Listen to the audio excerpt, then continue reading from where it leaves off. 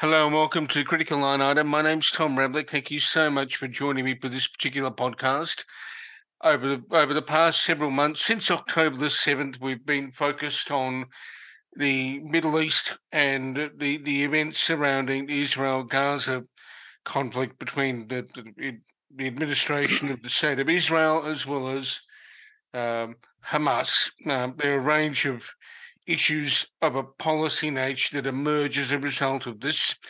And without further ado, I want to talk to my guest today, the Supine Centre's Kenneth Katzman, who's an acknowledged expert in the area of Middle Eastern politics. He's looked at the area for many, many decades in order to examine some of the implications, both for the Middle East and for the globe. Ken, thank you so much for joining me. Thank you, Tom. Thank you. Now, if we begin with the basic proposition that we've got a fairly tense situation right now, and that's understating it. The events of October 7th created a major fissure, and we are where we are today. How would you describe it, given your background and your understanding of the Middle East right now? What's the state of play? Well, Tom, it's a tense time. It's obviously been psychologically traumatic for a large part of the region. It's stirred up a lot of passions in the region, but it's possible that we might get to a positive outcome. I believe Hamas has basically been defeated. If it has not been defeated, it will be defeated. It's well on the way to defeat, which will remove, I think,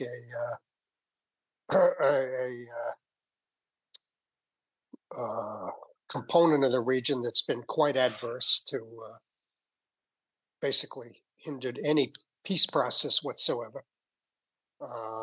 There was a peace process in the late 80s, 1990s, early 90s, even continuing to 2000, 2001, 2003, and then it really dissolved. A lot of that was because of Hamas and armed rejectionists, Palestinians.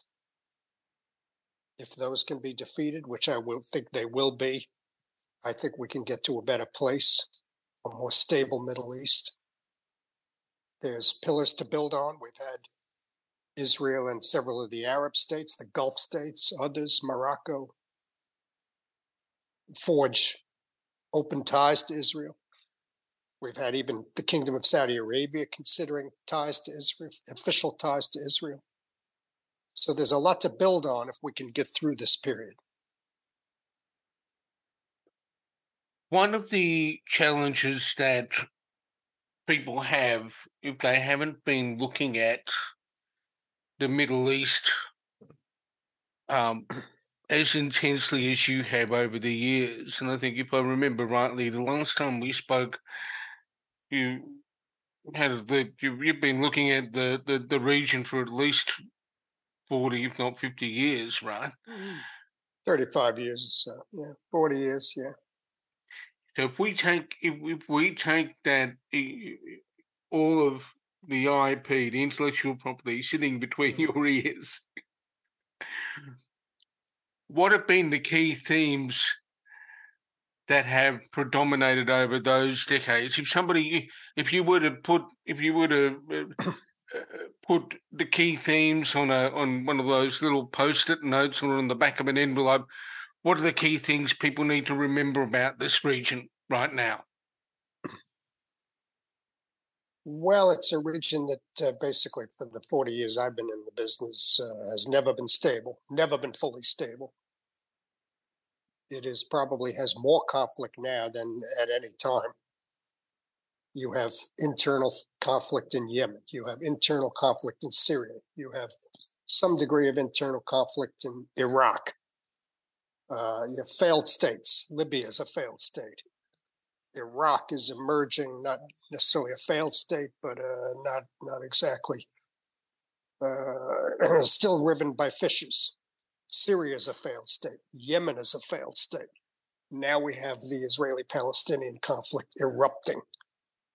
In the 40 years, I started my career in government, particularly right after the Islamic Revolution in Iran. The U.S. has never figured out a successful strategy with the Islamic Republic of Iran. The U.S. has been, in my opinion, too hesitant to confront the Islamic Republic of Iran for one reason or the other.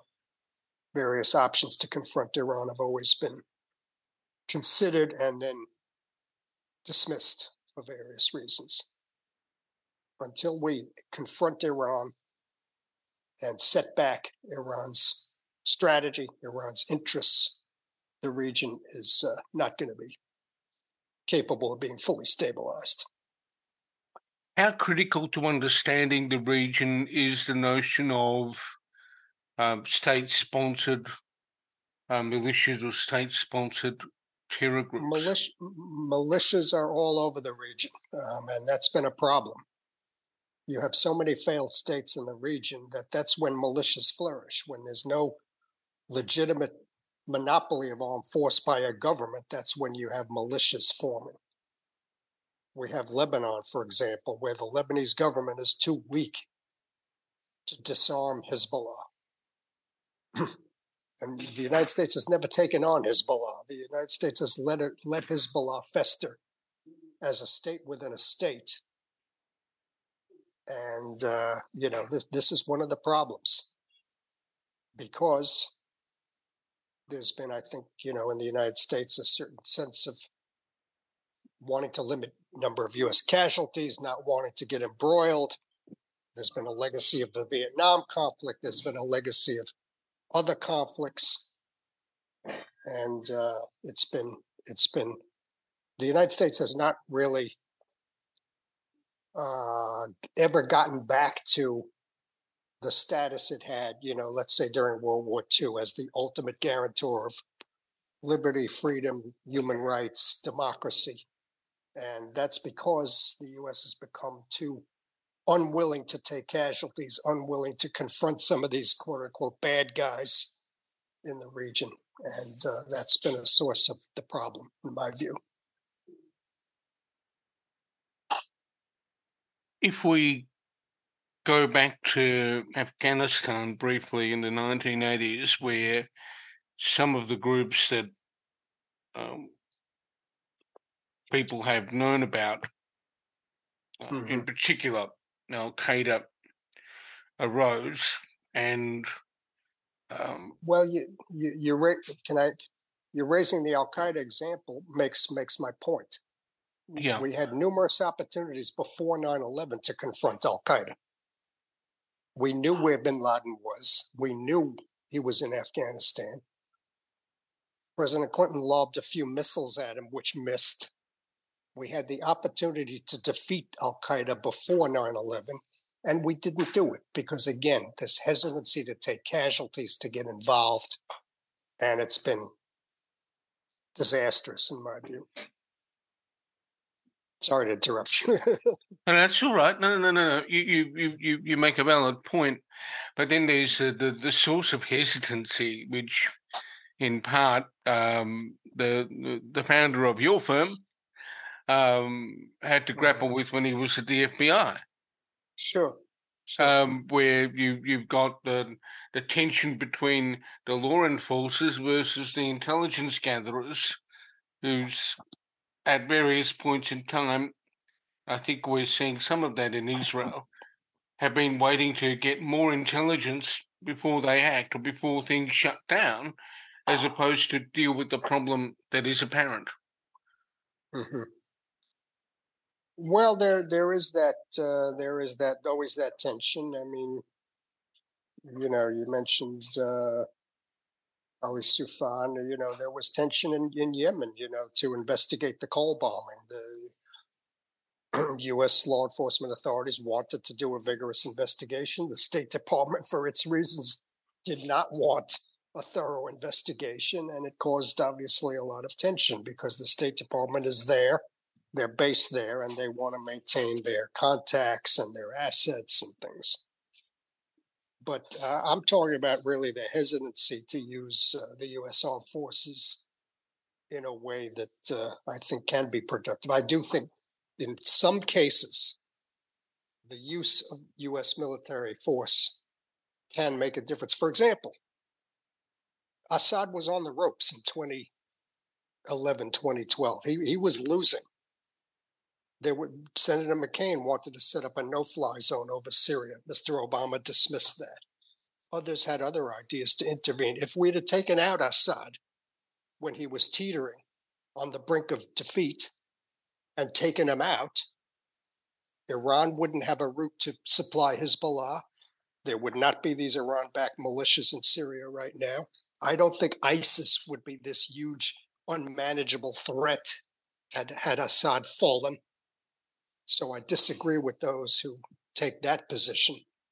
We would have had a whole new strategic architecture in the region if Mr. Obama had just used a little bit of force to take out Assad in 2012. And there would have been a decade of different politics in at least that part of the Middle East.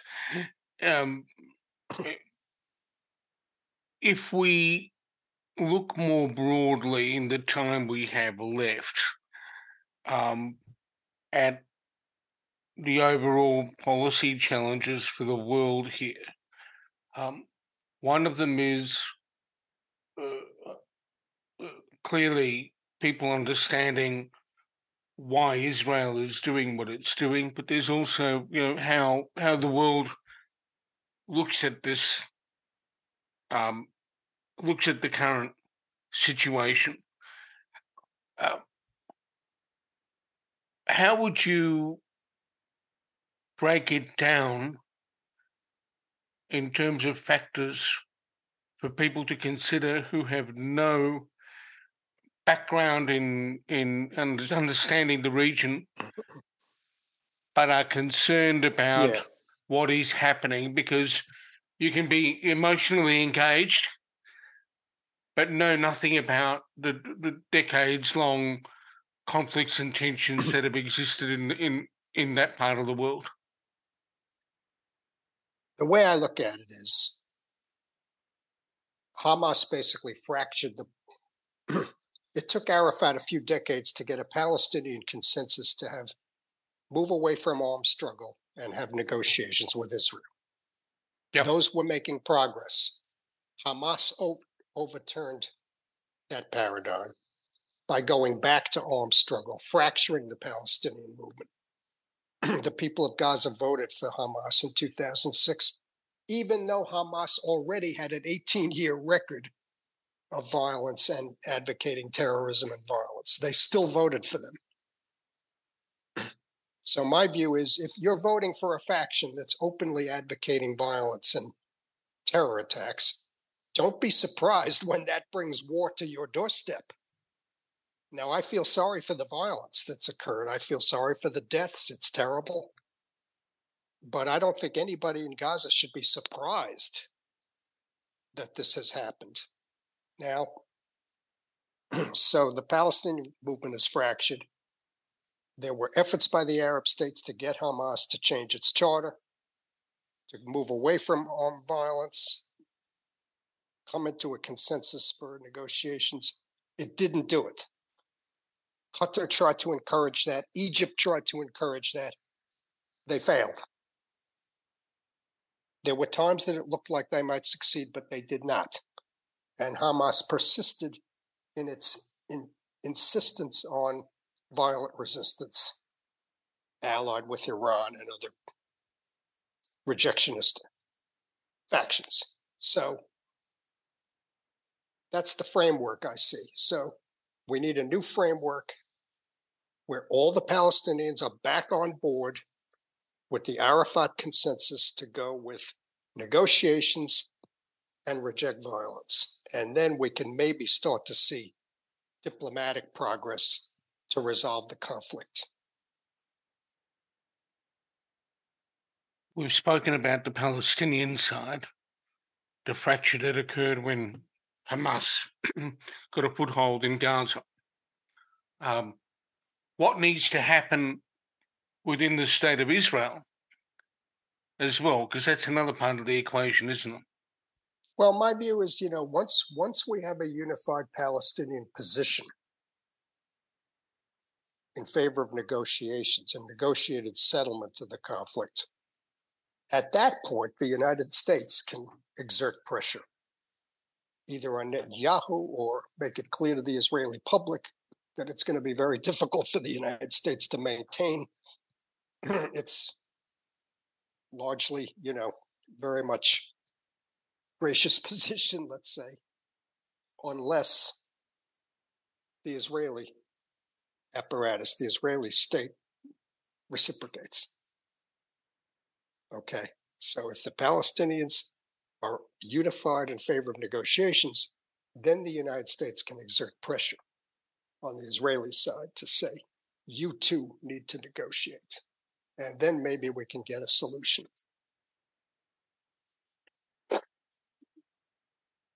I'm sitting here in Australia at the moment. You're in the US.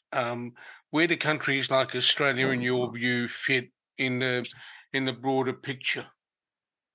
Australia is a basically unconditional ally of the United States.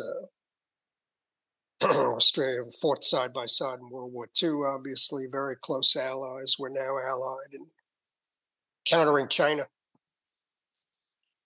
other areas. But mainly, Australia is far away from the Middle East. It has not had that much influence in the Middle East. So certainly, I think what's expected of Australia is diplomatic support, perhaps economic aid to any agreement to help implement any economic agreements, that financial commitments that result from any negotiated settlement. I think that's where Australia plays a role. I've been talking to Kenneth Katzman, an expert in matters Middle East related, security related, from the Safan Center in the United States. And we've spoken about the conflict in Gaza and Israel and possible solutions from a policy and a practical standpoint. Kenneth, thank you so much for speaking with me today.